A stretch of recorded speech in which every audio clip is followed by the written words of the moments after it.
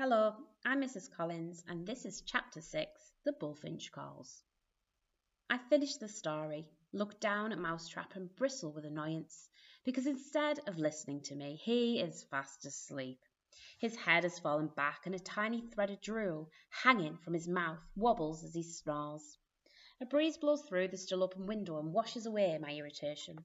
I imagine leaving the house and breathing in great lungfuls of the cold night air, walking across the sparkling snow and slipping into the shadows of the forest. I imagine finding my story there, one that explains where I came from and what's happening to me now.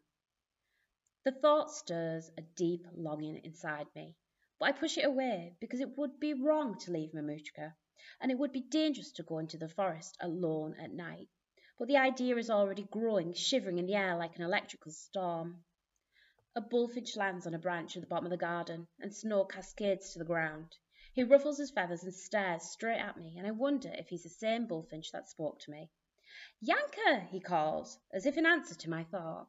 Yanker the bear! He flutters up to the window and perches on the sill. Come into the forest, his head tilts in a question. The urge to go outside is overwhelming, but I force my head to shake. I can't leave Mamushka. I shouldn't, I whisper. Please be quiet. Don't say anything else. Would you like me to silence him? A small but mighty voice sounds in my ear. I whip my head round and nearly knock Mousetrap off my shoulder. I hadn't felt him climbing up there. I stare into his shining black eyes, my mind whirling in confusion. What did you say? Would you like me to silence the bird? Mousetrap repeats, slowly running his tongue over his tiny pointed teeth. No, I exclaim, horrified by the suggestion. Mousetrap slouches with disappointment. Let me know if you change your mind. He sprints down my arm, leaps off the bed, and disappears into the gap between two floorboards. I stare after him. Mousetrap talks too. He made a series of squeaks and squeals, but I understood every word. The bullfinch flutters away, and I rub my eyes as I've just woken. The moon shines high over the snow forest, turning everything silvery blue. The trees reach up to the stars, and secrets whisper between their branches. The bullfinch has stopped calling, but something else is drawing me towards the forest, something far more powerful, answers to who I am and what is happening to me. I can't resist it anymore.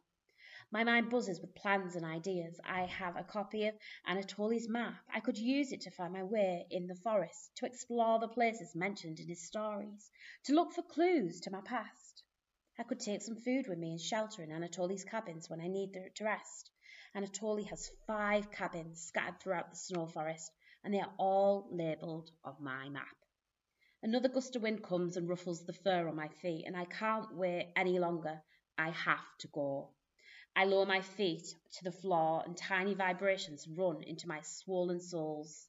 It's Mousetrap's pattering beneath the floorboard. I can feel where he is and something else too. A trembling of a mouse or a vole hiding from him. It's incredible. Like having another sense, and I wonder what it would be like to walk over snow. I stand and wobble across the bedroom, still not used to the feel of my legs. Slip through the door and emerge into the landing, holding my breath. I'm not worried. Moochka will wake. She looked exhausted when she went to bed, and she always sleeps deeply after valerian root tea. But I still tremble with the thought of getting caught. If I don't reach the forest now, disappointment would crush me. The size of my feet and the strangeness of my legs make the stairs a challenge. I end up sitting and half sliding, half bumping down them, like I used to when I was little at the bottom. I lift my coat off the peg by the front door and shuffle through the living room, pausing to collect my copy of Anatoly's map from the box on the mantelpiece. All the food Mamushka cooked today is laid out on a marble slab in the kitchen.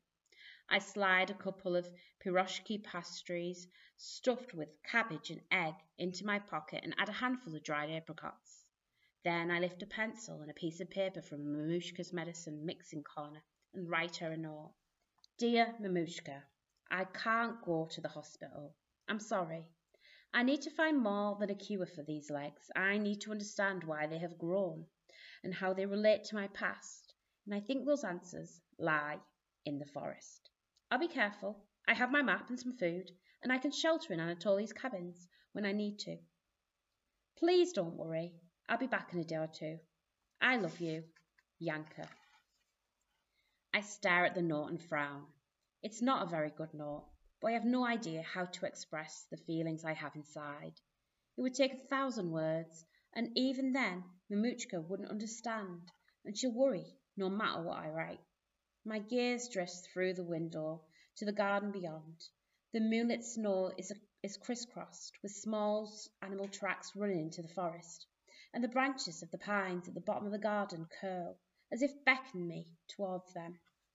The thought of Mamushka waking to find me gone tugs at my back, but the pull of the forest and my story inside it keeps growing stronger. I need to go, so I take a deep breath, place the note on the table, and walk out of the back door, trying to ignore the stretching sensation in my heart.